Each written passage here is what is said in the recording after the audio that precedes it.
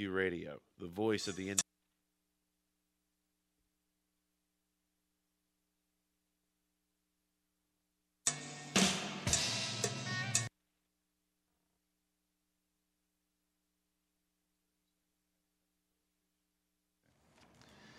We're having some technical issues with the music this morning. Good day wherever you're listening from, and welcome to Indoor Air Quality Radio, IAQ Radio, episode number 76 for Friday, April 4th, 2008.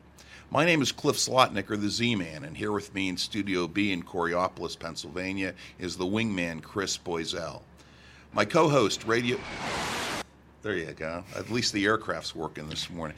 My co-host, Radio Joe Hughes, and Indoor Environment Connections publisher and What's News segment reporter, Glenn Fellman, won't be talking with us today because they're going to be talking to each other and the other members and staff at the IAQ Association board meeting this morning. Our goals at IAQ Radio are to be interesting, informative, and entertaining.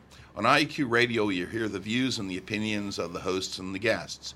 You can contact me at cliffzlotnick@unsmoke.com.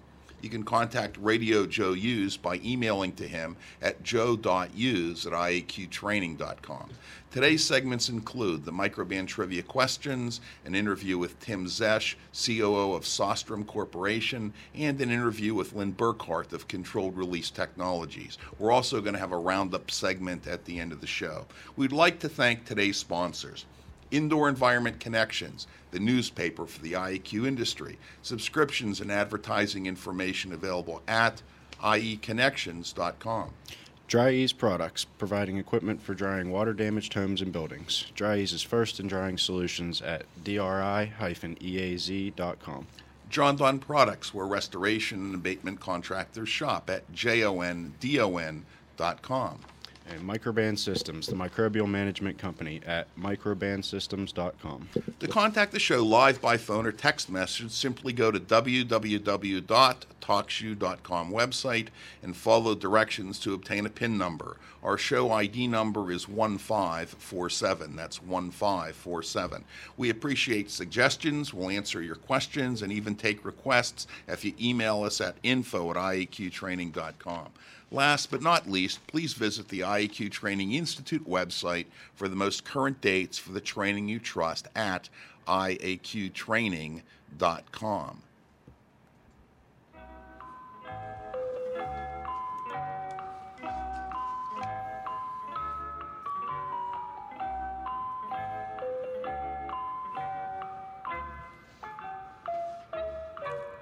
Wow, Chris, we had a flurry of activity on the trivia questions today and last week. Lots of activity. Congratulations go out to Chad Seams of Shive Hattery for the first correct answer to the automatic fire sprinkler trivia question. And congratulations also go out to Dan Reed of Intuitive Environmental Solutions for answering the dust component question.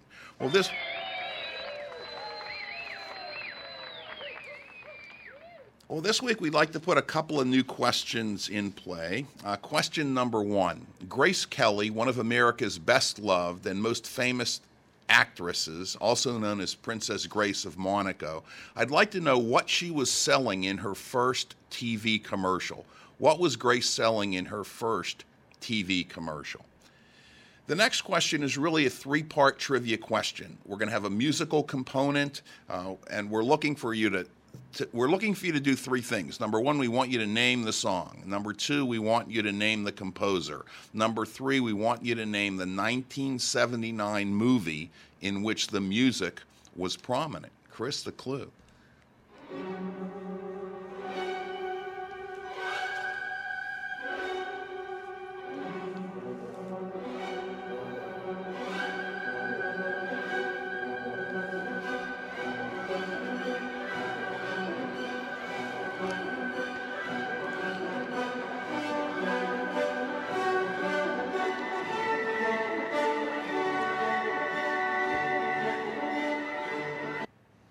It's a great movie for those of you that have seen it. Okay, Chris, we have music for our first guest.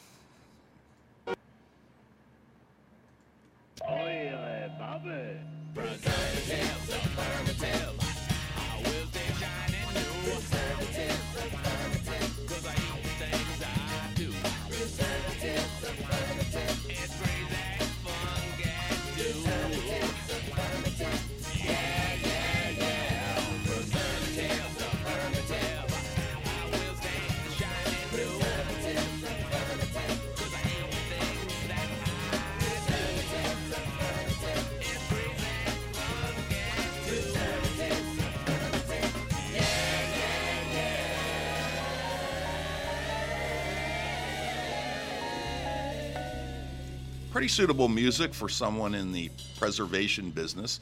The Strawstrom Corporation has distinguished itself as a major producer and supplier of industrial biocide products worldwide for more than 20 years. They're devoted to protecting materials from unfavorable environmental influences.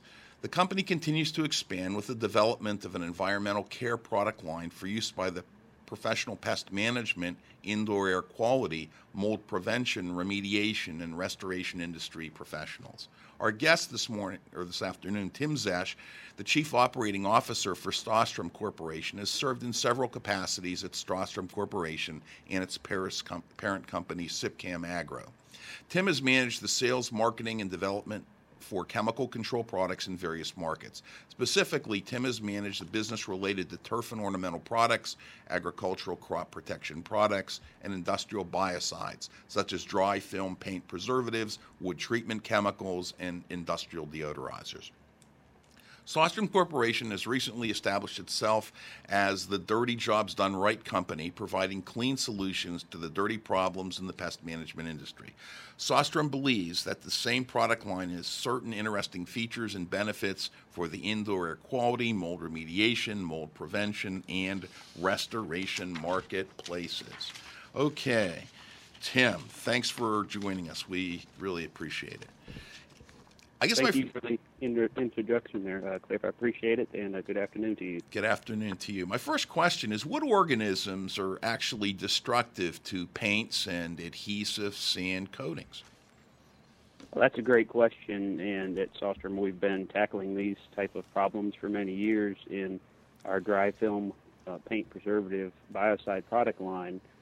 There's a wide variety of fungal organisms that will attack exterior house paints and interior house paints, and for years paint manufacturers have included biocides into their paints to prevent those fungal organisms from essentially effacement of the finished product.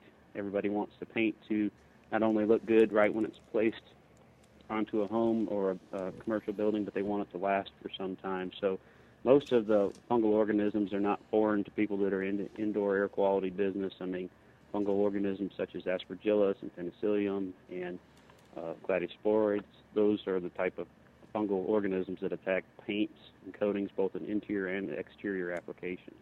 And those are the type of organisms that most paint manufacturers are trying to prevent from getting onto their painted surface. Well, what mechanisms do these organisms use to damage the paint, or in what ways do they damage the materials? Generally speaking, the superficial mold and mildew is essentially more of a cosmetic issue in the paints and coatings industry. They will essentially make new paint look like old paint. At the end of the day, they might efface it by discoloration, be that black or brown or even green. Mold and algae that will want to grow on the painted film surface is very undesirable if you're a paint manufacturer, especially if you're trying to warranty the performance of your paint, and especially if you're trying to set yourself apart from other paint products that may not have as good of a performance, if you will, in terms of years of service. And in common retail of paints and coatings, you'll see at any common retailer, you may see paints that last for, have a 10 or 15-year warranty. Some of them may not have any warranty at all. And the difference is usually in terms of the ingredients that the paint manufacturers put in there, including preservatives such as biocides. How's the preservation chemistry changed over the years? I mean, is it gotten more hazardous? Has it gotten safer? Can you just briefly kind of tell us what where some of the changes have occurred over past years?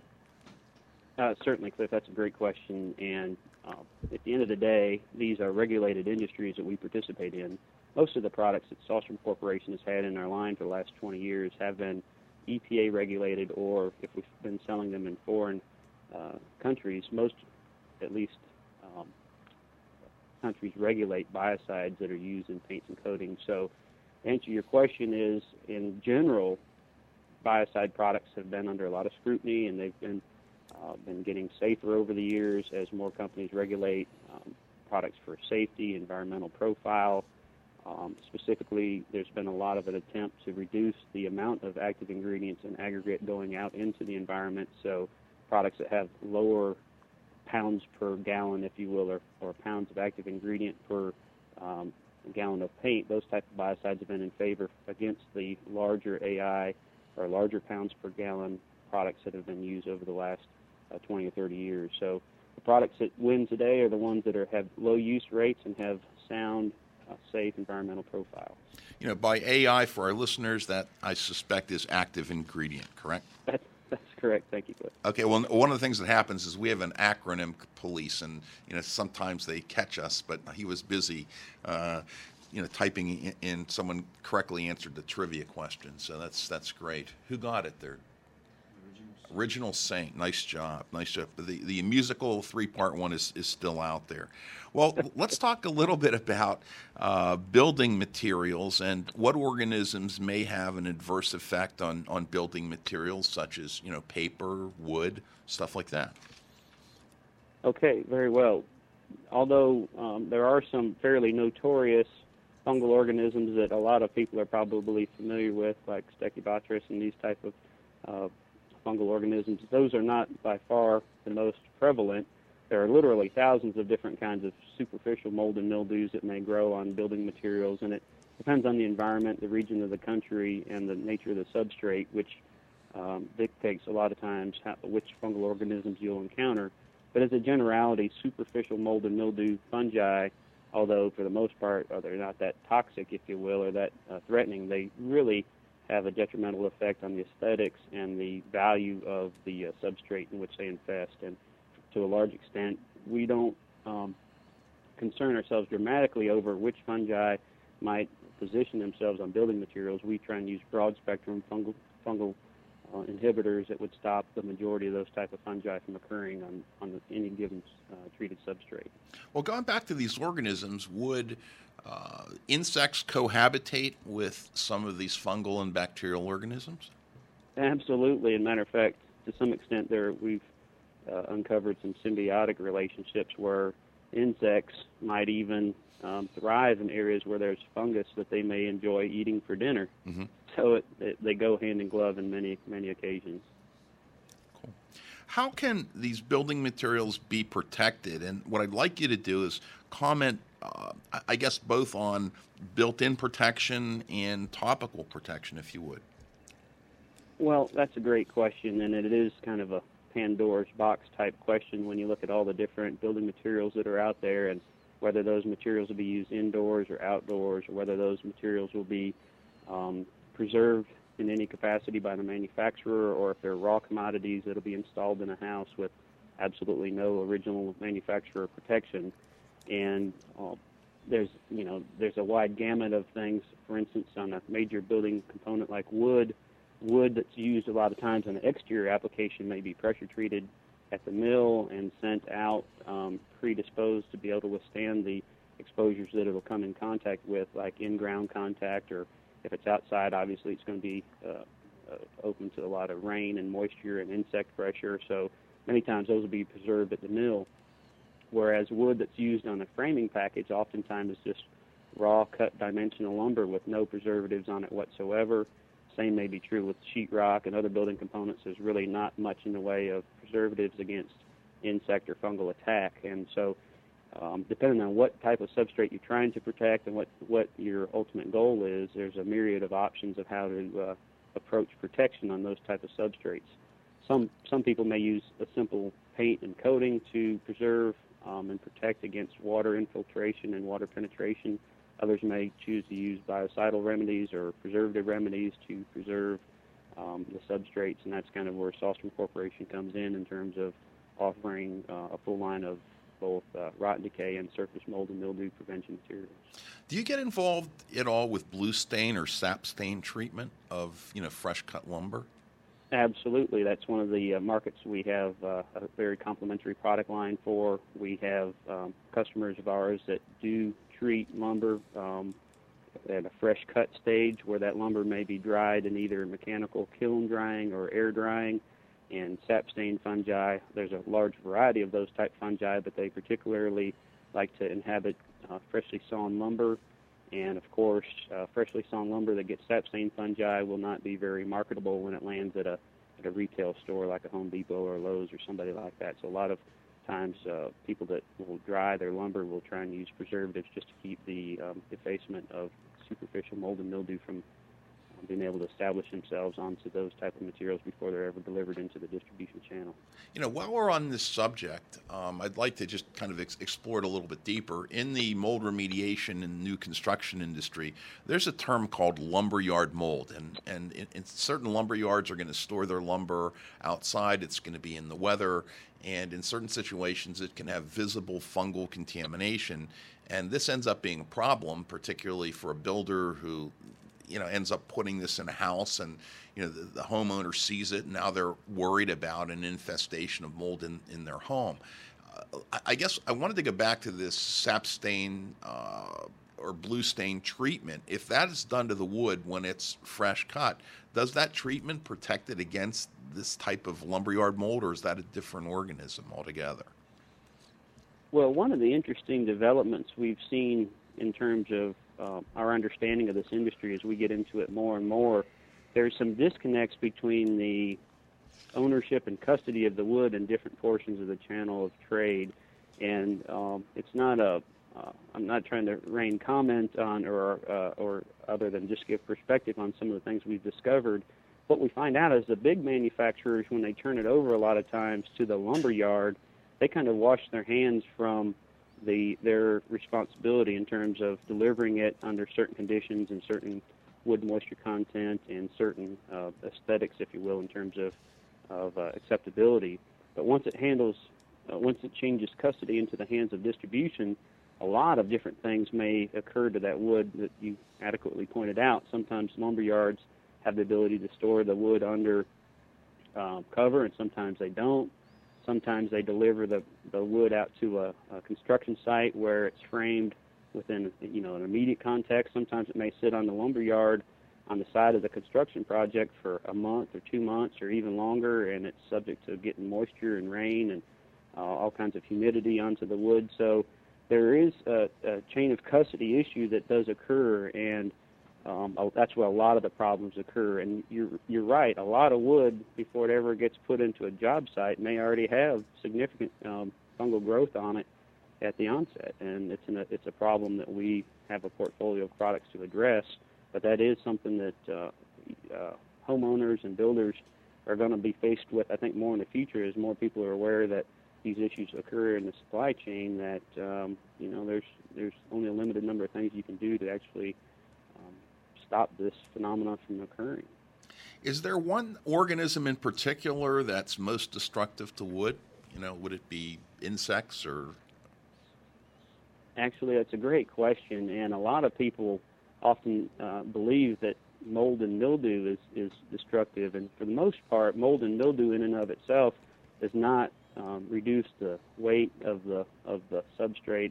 It's more of a cosmetic or a superficial, and of course the spores and the things that come off of superficial mold and mildew colonization is not good for a variety of reasons. The organisms that are more concerning to Sahlstrom Corporation are the fungal decay organisms that can actually start to infest and inhabit wood of any sort. And we believe that when you start talking about things like rot and decay that can actually affect the structural integrity of the wood, then you have a real problem that could lead to a much more costly repair or much more open-ended liability on the end of either be it a builder or a homeowner or a tenant that is exposed to a structure that may not be sound anymore. Generically speaking, how do these treatment chemistries actually work to protect wood?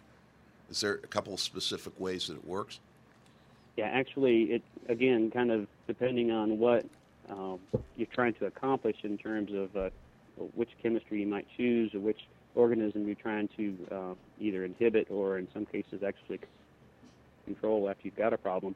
There's different techniques for treating different substrate. Again, we mentioned the example of pressure-treated wood where they'll use preservatives to pre-treat, if you will, at the mill before the wood ever gets into the channels of distribution. In those cases, it's maybe fairly easy to pressure treat in either a large tank where you could put a whole bundle of wood in there and push chemicals into the wood under pressure, and that is often the way that decking and those type of materials are treated. Once it gets into the distribution channel, though, like raw lumber gets into the distribution channel and it's assembled into a house, if you will, in a framing package, you're relegated to more options of topical sprays and applications that can be done post-construction, if you will, and that's where our portfolio really shines. Our products are addressed to be applied with either a backpack sprayer or a pump-up sprayer, garden sprayer, and you can actually spray wood as a substrate right from the point of the house being actually framed in the new construction, or you can even inject it into the walls of existing construction. Every product is going to have two sides. You're going to have the plus side, and you're going to have the side that's not necessarily that good, that we might refer to as the downside. What would the downside be of these products, such as odor, toxicity, allergenicity, etc.? I tell you, that's a great question, Cliff, and it's one that we get asked about a lot in terms of risks and benefits and the reward prospectus in terms of why should I be compelled to use these, or why would I want to use these in the house. And a lot of times it comes down to a simple pushback of cost. It does cost more to treat wood or treat your house, and that's really the biggest issue. That the kind of behind the walls and out of sight, out of mind is something that some people have believed for years, that it's not something I see. It's what I don't know won't hurt me type of an issue. But when it comes down to knowing what really is going on, and that the fact is that there's alternatives you can use to stop mold and mildew and rot and decay and termites from getting into wood, it kind of comes down to a cost proposition. Is it worth the effort to put these compounds into the house, or is it not?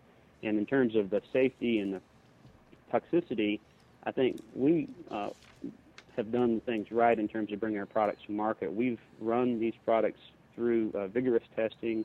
We've proved the safety profile. We've submitted to the EPA, the Environmental Protection Agency, that actually monitors these type of compounds, and they've also done a separate, risk versus benefit kind of concept, if you will, to make sure that the chemistries are safe and that they're valid for the intended use that we have on our label.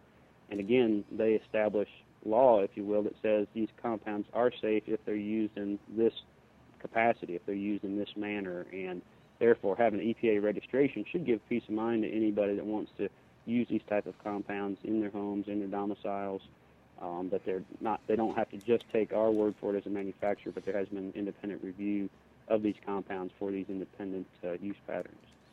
Why do some formulations stay on the surface of wood while others penetrate deeply? Is that a function of pressure, a function of volume, a function of chemistry, all the above, none of the above?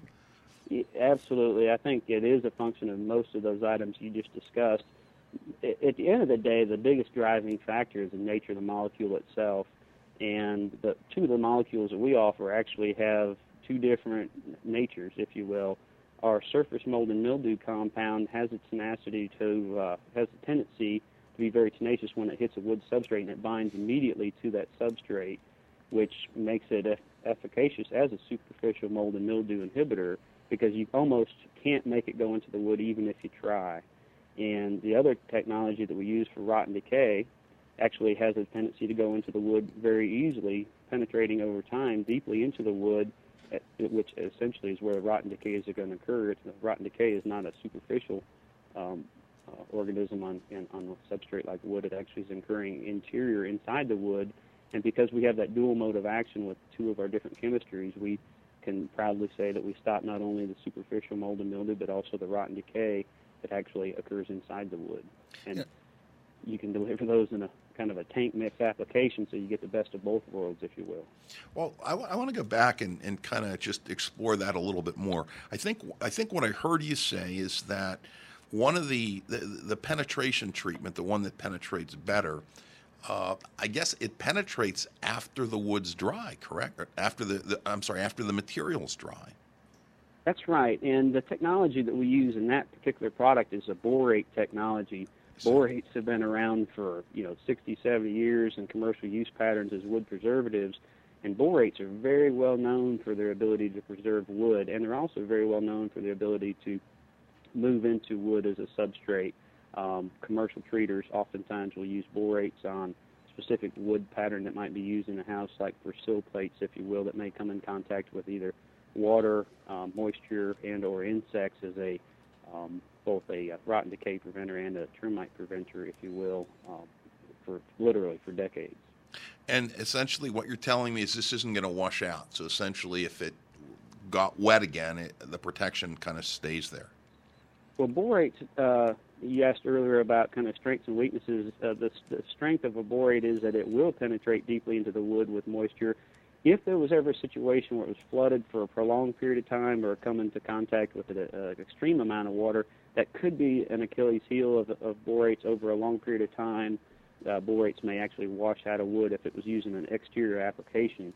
On an exterior application, if you were going to treat your deck, if you will, or like fencing or something like that, if you will, our label would say once you put the borate into the wood as a substrate, you would do well to put a water repellent sealant or a paint over the top of that wood to kind of keep the borate in there and keep it from leaching out as easily.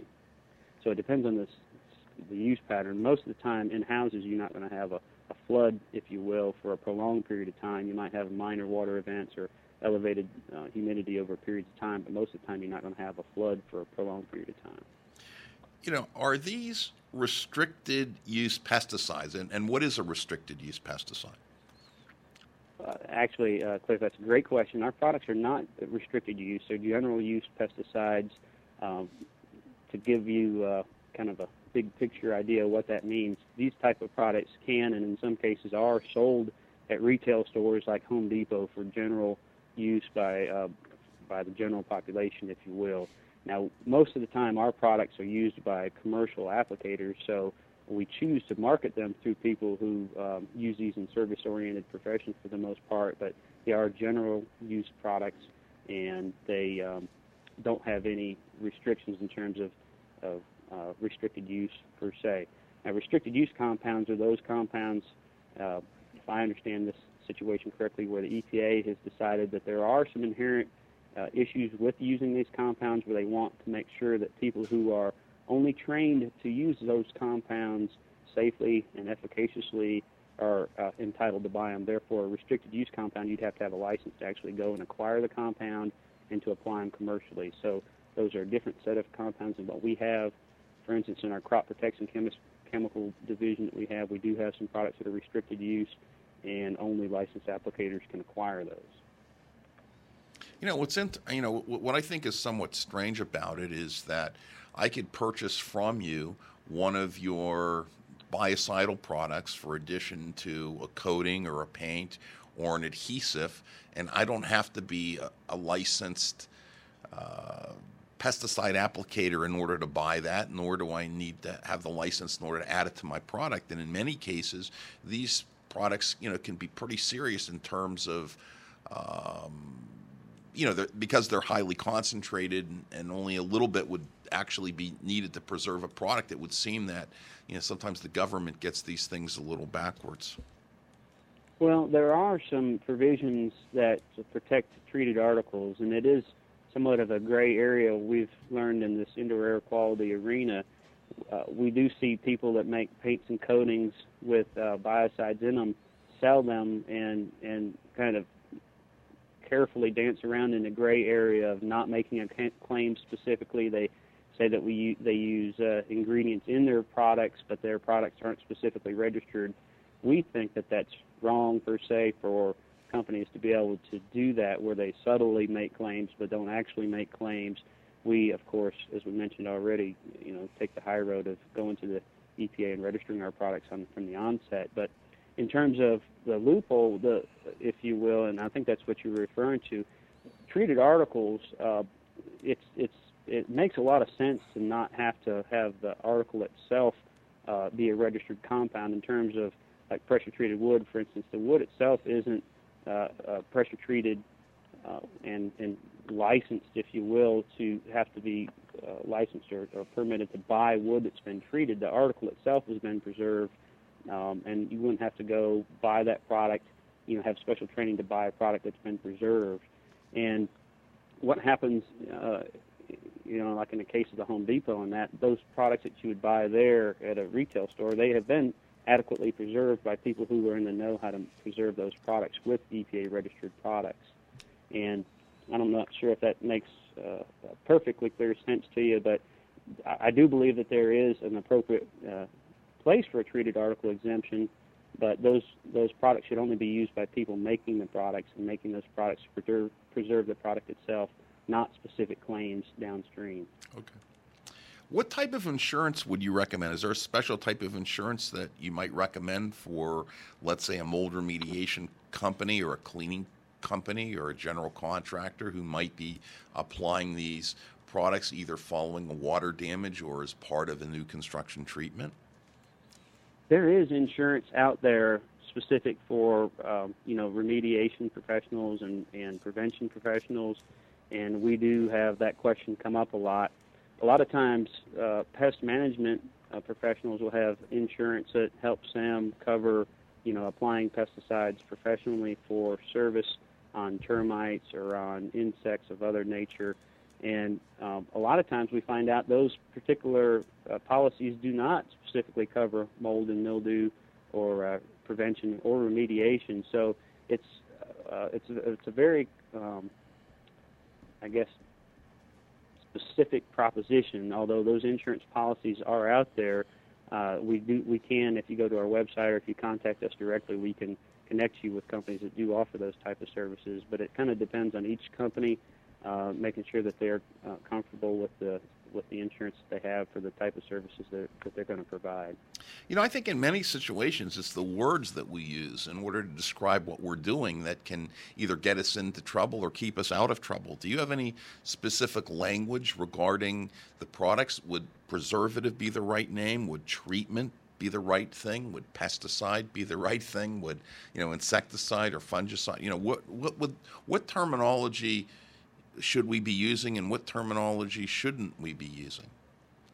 Well, that's a great question, Cliff, and we have heard the whole array of comments of how companies do it. And we do believe some companies are doing it right in terms of offering preservation. Some people stay away from even words like mold for obvious liability reasons. They'll use fungal treatments, and I think that makes a lot of sense in terms of offering fungal preservation or fungal treatments as opposed to hitting on topics of mold specifically, because people always get excited about the liability and the potential that of the Pandora's box you open when you start talking about getting into the mold business. So mold is a fungus, and we do believe that fungal treatments are adequate. We also do provide somewhat of a non-endorsed contract. If there's service professionals out there that want to look at a non-endorsed kind of contract that some of our applicators use to offer these type of services, we do provide it. We don't say that this is how we do business. We say this is how some companies that work with us do business, and it seems to work well for them. And that's the right approach. I mean, you got to be careful offering warranties on these type of services, because there are fiduciary duties that are required by any homeowner or property owner. They can't have a fungal treatment there and then let their house flood and stay flooded for months and expect products to work forever and for indefinite periods of time. So those type of provisions need to be in the service contract offered by any company in these businesses. Speaking of warranty, I mean, you brought up the issue. Would it be, I mean, is that something, it would seem that it's a benefit. It would be something that, might be the difference if one company offered a warranty on the service and one company didn't. First of all, does your company, Sostrum, do you have any type of warranty that you offer, on the product after it's been applied? At this point in time, the warranties we offer are specific to termite control, where we have EPA registration for termite treatments and new construction, and we do offer a warranty that goes along with that. In terms of the mold and mildew prevention and rot and decay prevention, at this time we have not offered a warranty because we have not required our applicators to use our products in any specific use pattern per se. We don't say you have to treat the whole house. We don't say you have to treat, this portion of the house or wet areas. We don't even, for that matter, specifically prohibit our products from being used indoors and outdoors. And what we have offered is really good technologies for service-oriented professionals to kind of use as tools in their toolbox. And different professionals, we learn, have different comfort levels of what they believe is a reasonable approach, both with in terms of the service they provide, the fiduciary duty that the homeowner or the business owner is going to have for the period of time, and also for the price and the percentage of the area that they're going to treat. So there's a lot of moving parts there.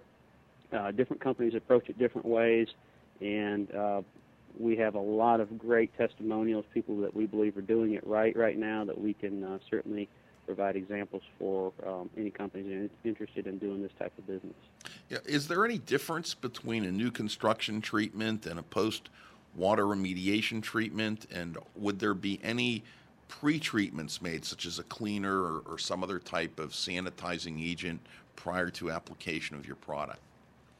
That's a great question, Cliff. And indeed, new construction has been one of our key focus targets with this technology, namely because in new construction there's a phase in the construction process where you can get at all the wood and all the behind the walls before the sheetrock is hung, if you will. So it's a very simple, straightforward application, and we have promoted that very vigorously to the market in terms of pre-treatment options for both surface mold and mildew and rot and decay prevention.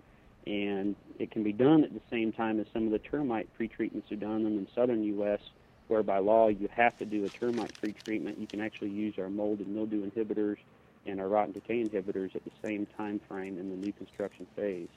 Now, our products are also labeled for and approved for use in both remediation and in restoration. After a mold cleanup per se, you could use our products to keep mold and mildew, rot and decay from returning. And to answer your final question, yes, in terms of if there is mold and mildew on the substrate before the application is made, our labels will suggest that you use some type of mold remediation technique to remove the mold, whether that's physical or chemical remediation of the mold prior to the application of our preventive materials. We don't have one today in our line, but there's obviously a lot of products out there, quaternary ammonium compounds and oxidizers, that can be used to remove the mold and mildew prior to the prevention applications. Well, before we conclude this first segment of your interview, I always like to ask our guests two questions. First of all, were there any questions that I didn't ask you that you would like to comment on? Anything I missed in the interview? Well, actually, the one topic that I think that may be of interest to your audience that separates our offering from a lot of the other offerings that are out there is when we offer a preservative system, it is truly the biocide itself. We don't, for the most part, promote the use of our chemistries for these type of use patterns embedded into a paint or a coating. What we're offering is the biocide treatment itself, and we think there is some building science merit to that. We don't disrupt the wood as a substrate. We don't disrupt the wood's ability to respire water on interior wood. So if you put our preservatives on the wood in a framing package, if you will, of a house, it doesn't impede the moisture from coming in or out of that wood, and our biocides give the protection without creating a film that may have some negative attributes in terms of building science. Gotcha. How can our listeners get further information from you? You want to give your website or your phone number? Certainly. Our website is the same as our company name. It's www.sostram.com. It's SOSTRAM.com. And that will also link you to our MoldRam website, which has got more of the information about surface mold and mildew prevention, both alone and with borates. And that website is www.moldram.com. It's MOLD-RAM.com. And all of the labels, MSDS, and literature are available at those websites. Okay. Well, thank you very much. Please hang on. We're going to bring you back at the end for our roundup. Okay.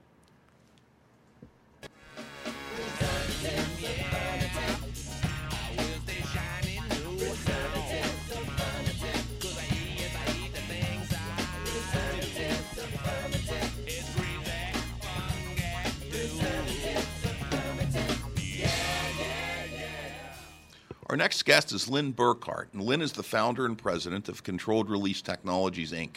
Lynn started his career in the late 1960s working with a team on power plant design and installation at utilities across the Midwest and central USA, specializing in high-purity water systems and corrosion abatement. In 1985, he developed a proprietary high-purity water system for NASA as Space Shuttle. A short while later, while consulting at Disney in Orlando, the HVAC, heating, ventilation, and air conditioning service personnel requested Lynn's assistance in resolving a problem they were having with condensate pan overflows. Lynn put together a research team and developed a unique polymer-based technology that allowed for continuous time-release detergent to handle the problem. This product, called PanGuard, has become the industry leader in preventing condensate pan overflows and was the first product manufactured by Controlled Release Technologies, which was founded by Lynn in 1986. In the mid-90s, Lynn patented First Strike Microcoat, an innovative energy-saving product for the HVAC industry. Under Lynn's direction, CRT Research and Development Laboratories have developed a comprehensive and synergistic line of solutions for economic and efficient HVAC maintenance. Lynn, are you there? And thanks for joining us. I am. You're welcome, and good afternoon to you. Okay. Well, first of all, what is a condensate pan? Well, the condensate pan is present in all air conditioning systems and it is actually the collection pan, if you will, that sits underneath of a cooling coil, which, of course, condenses moisture from the atmosphere, and it's collected in the condensate pan. Of what materials are condensate pans normally constructed? Condensate pans historically have been made out of galvanized metal, and in recent years there's been kind of a movement to go to plastic, although, for corrosion purposes, but that hasn't really tended to work out too well. Why is that?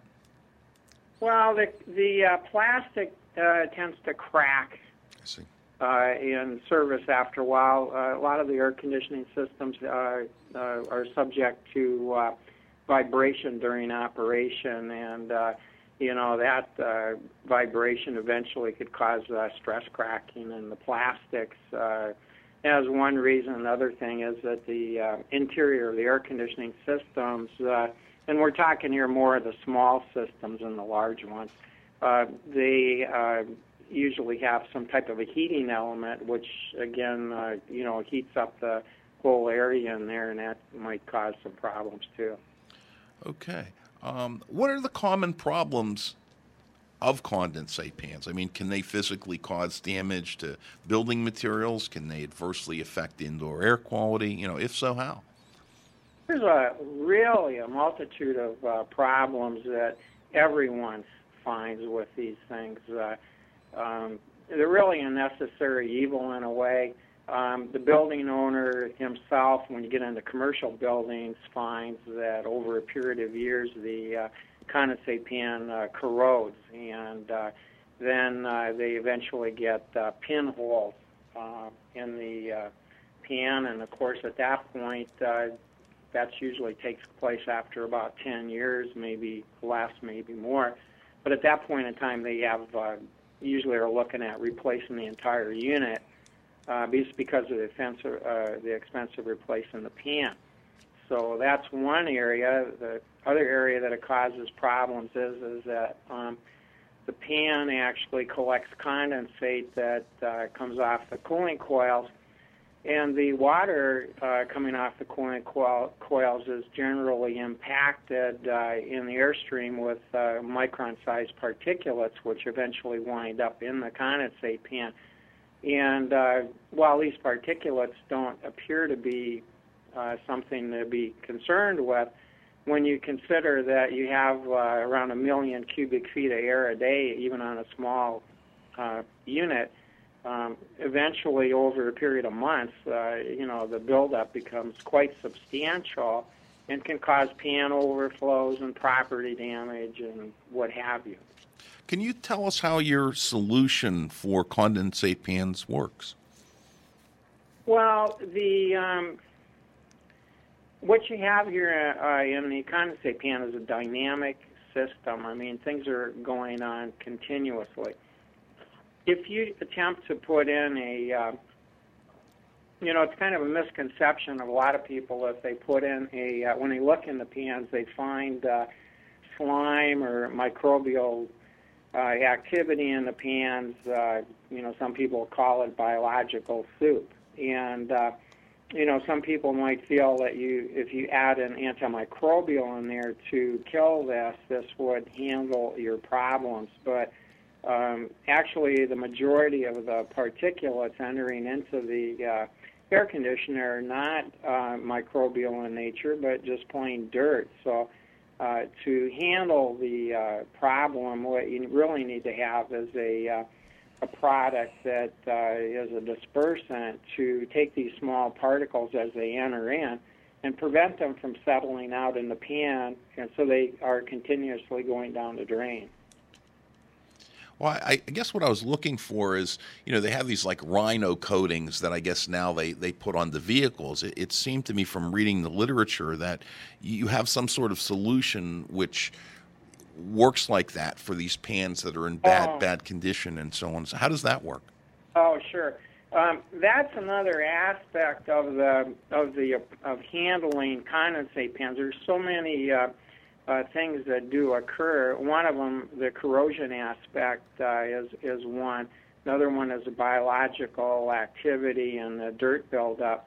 It's kind of a complicated question, but we do have a product that we manufacture for condensate pans to prevent corrosion from occurring on the pan surfaces.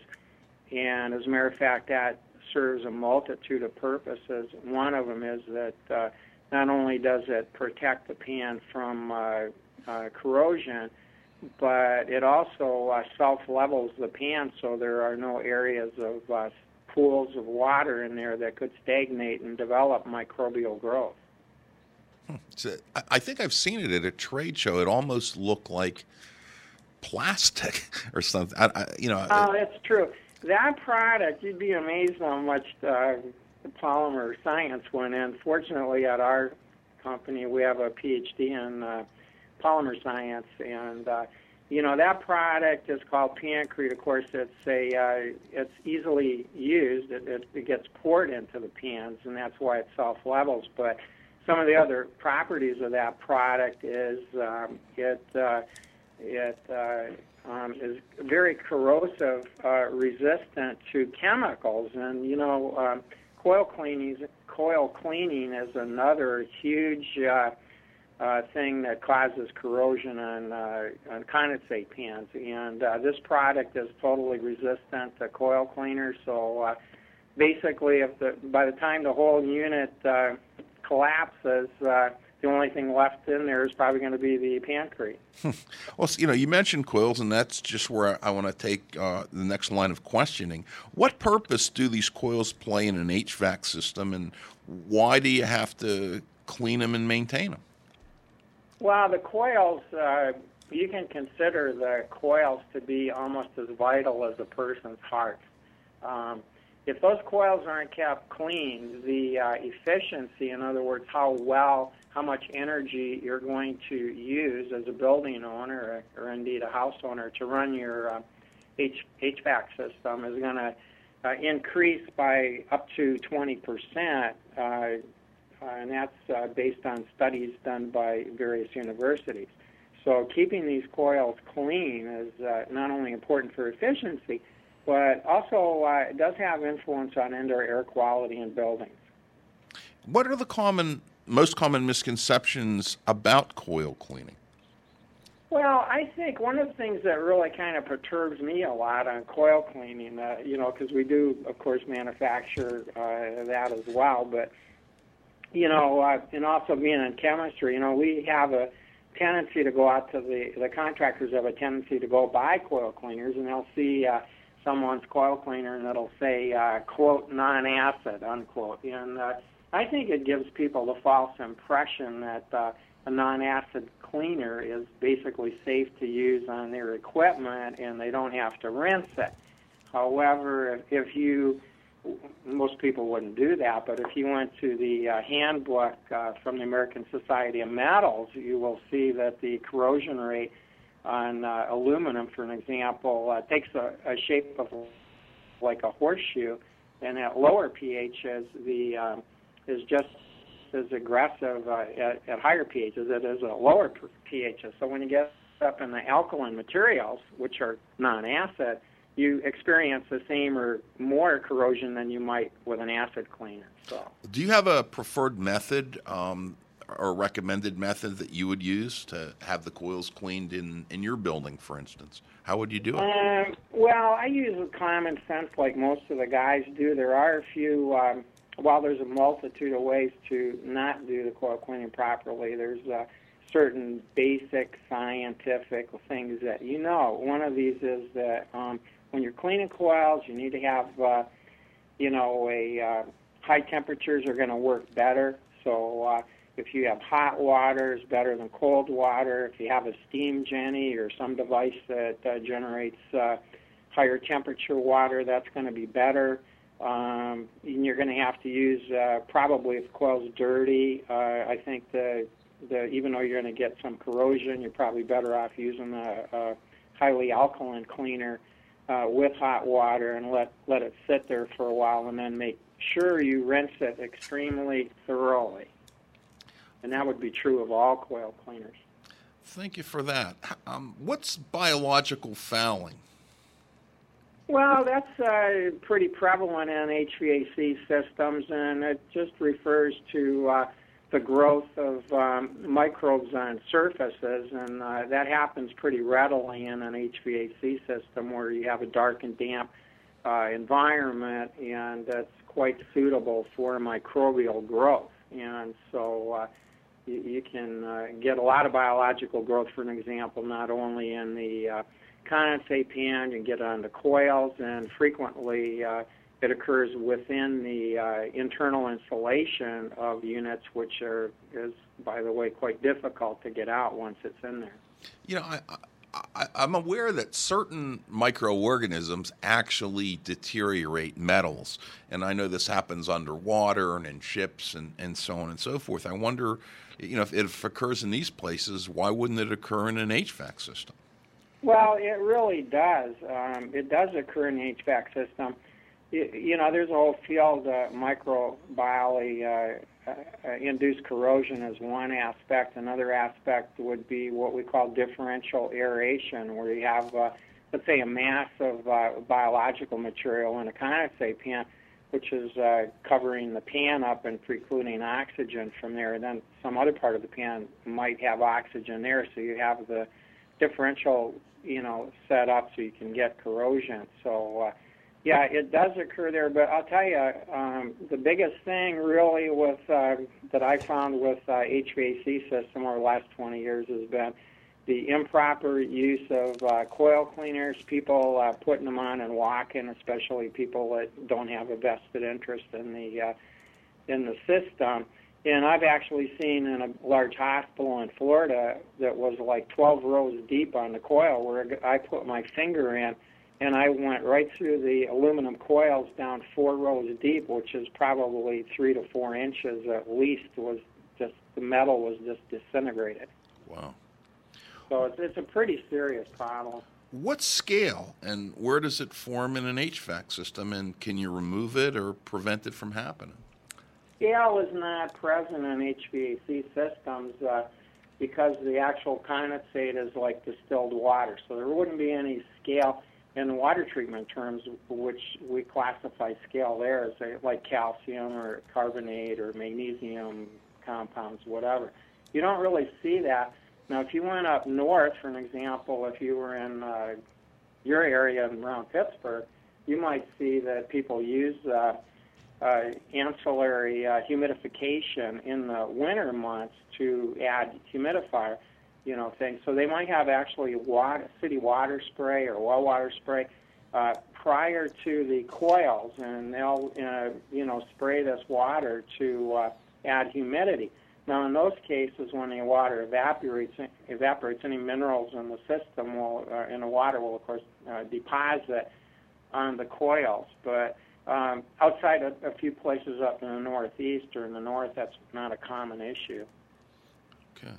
What's your opinion on the use of ultraviolet lights in HVAC systems? Are you pro, con, a little bit of both? Again, I take like an engineering look at it. I don't try not to make opinions unless I look at stuff. But there are a few things about it. I think that if people know what the plus and minus points are, that would be good. A lot of people think that if they put it in, that's going to clean the air up. And, the UV light, which is basically disinfecting rays, at a certain wavelength, that's similar to chemicals. In other words, it takes a certain amount of concentration and a certain amount of time in order to cause something to occur.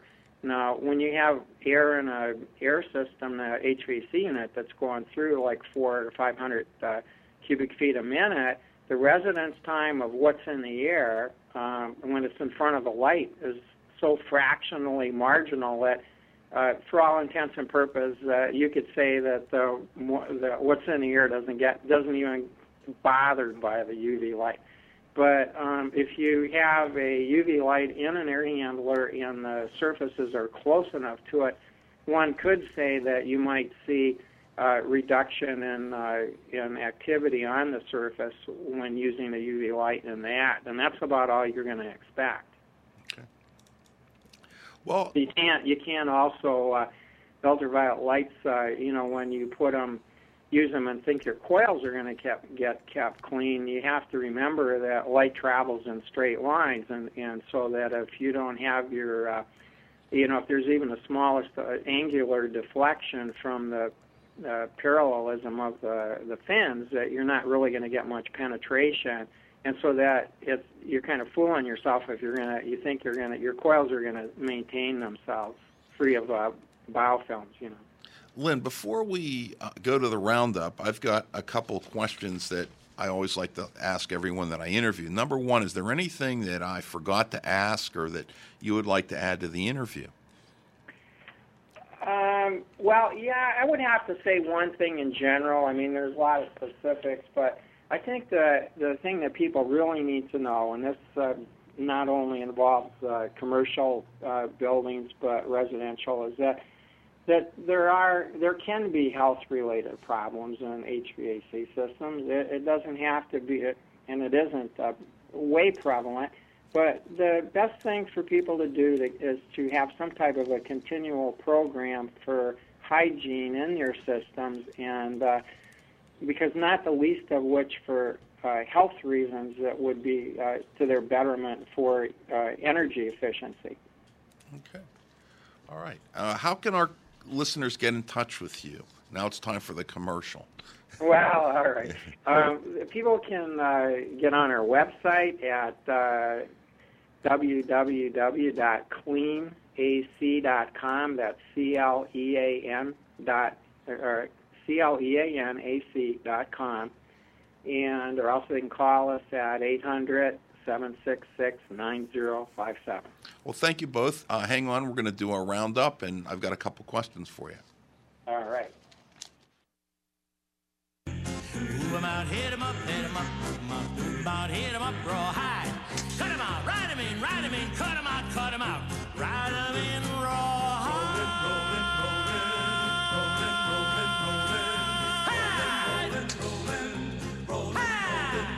Raw high.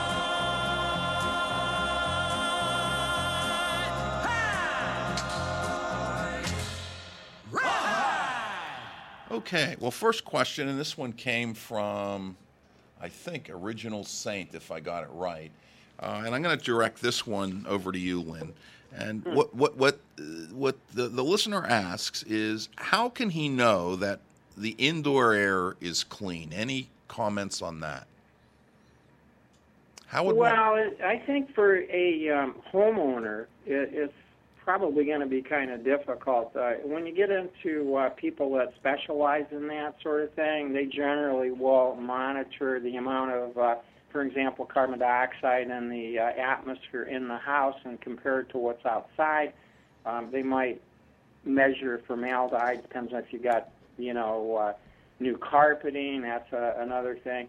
You possibly might have mold in your building or in your ductwork or air conditioner, which generates odors. I mean, those are all things. So I think that I'm not really quite sure if there's a real easy answer to that. And I was really concerned about it, I'd probably be looking at maybe getting somebody in there that is a specialist, not just a cleaning contractor necessarily, but someone that does have some tools. You know, I can probably add a couple of things in there as well. A lot of indoor contaminants generally fall into three areas. You'd want to look at particulate. You would want to look at chemical emissions. You would also want to look at biologicals as well. Got a couple other questions. We got one from Louis Savalas. I hope I pronounced your question right. This one would be for Lynn. How often should the HVAC system be sanitized? Well, it depends if it's a commercial facility or a residential facility. When you're in a commercial industrial building, a lot of times you're going to pick up a lot of contamination, and depending, you might see a lot of outside air that's contaminated. I would probably recommend every quarter, every 6 months, and that would just involve going in with a EPA-registered sanitizer and just spraying down the surfaces in there, and that's about what you're going to do as an end user. I think what I'm going to do, Lewis has a couple other comments. One I'm going to read, and then the other one I think maybe we'll all take a crack at commenting on it. His comment was, rather than having all these products introduced to the materials for building, we should really concentrate our efforts on keeping moisture out, and I think that that's probably something that all of us would agree upon. But this next comment that he made, I'll let each of you comment, and I think what we'll do is we'll go to Tim first. What the comment is products should be used only when removal or remediation efforts are not possible. What's your take on that, Tim? Well, I think that on both aspects there, moisture management is critical, and our products are really just a tool to use in your moisture management concepts, if you will. But if you look at some of the topics we already touched on with regard to how building materials are handled in terms of new construction and when they're exposed to the environment, there's times both in the construction phase and also in houses when moisture levels fluctuate dramatically, even from rain events or condensation, moisture that's in the house, that preservatives can be used and deployed appropriately to help in those high humidity or high level of moistures that building materials are going to come in contact with. And yes, certainly remediation has its place, but anybody that's lives in an area that's conducive for mold and mildew to grow, chances are that neighborhood is going to still have those high pressures for that even after a remediation job is done, unless it was just like a leaky pipe or something that was causing the moisture. But certainly that's a valid point that your listener made there, and the product shouldn't always be used, but there's times when they may be very much needed. Lynn, would you like to comment? And I'll read the question again. Products should be used only when removal or remediation efforts are not possible. Well, I don't think that's necessarily correct. I agree 100% with Tim. I think it really is a two-phase practice here. Although a person, obviously, you'd want to try to keep the moisture out, it's obviously something that you might not necessarily be assured 100% that's going to happen. And to that end, I would think that you want to not only preclude moisture if you can, but also use some type of a fungicidal protective coating. We have such a coating that is EPA registered, and something like that is a preventative measure, because those two in combination are better than either one of those alone. And I think I'm probably going to agree with both of you. I think, number one, whether the treatments are done or not really should be not a choice made by the indoor environmental professional. It probably should be left up to the customer. Some people want these things, some people don't. Some people could certainly see the advantage of doing this during construction because it's much cheaper before things are closed in. It could be an insurance policy. I would also add that no building is perfect. They all leak. And, so I would, again, agree with you guys in terms of pre-treatment. My only concern would be, to use something that's not going to adversely affect the, performance of the building and the building science. I'd like to have one that would permit vapor to go through. Well, what I'd like to do is thank you both for joining us today. Hopefully we'll have you back again in the future. I'd like to thank our sponsors, Indoor Environment Connections, the newspaper for the IAQ industry. Subscriptions and advertising information available at ieconnections.com. Dry-Ease Products, providing equipment for drying water-damaged homes and buildings. Dry-Ease is first in drying solutions at dri-eaz.com. John Donne Products, where restoration and abatement contractors shop at jondon.com. And Microban Systems, the microbial management company at microbansystems.com.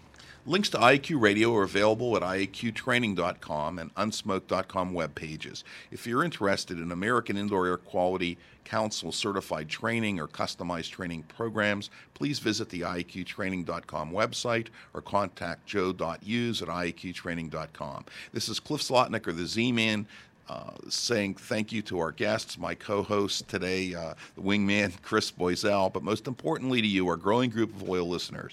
Please come back and join us next Friday at noon Eastern Standard Time for the next broadcast of IAQ Radio.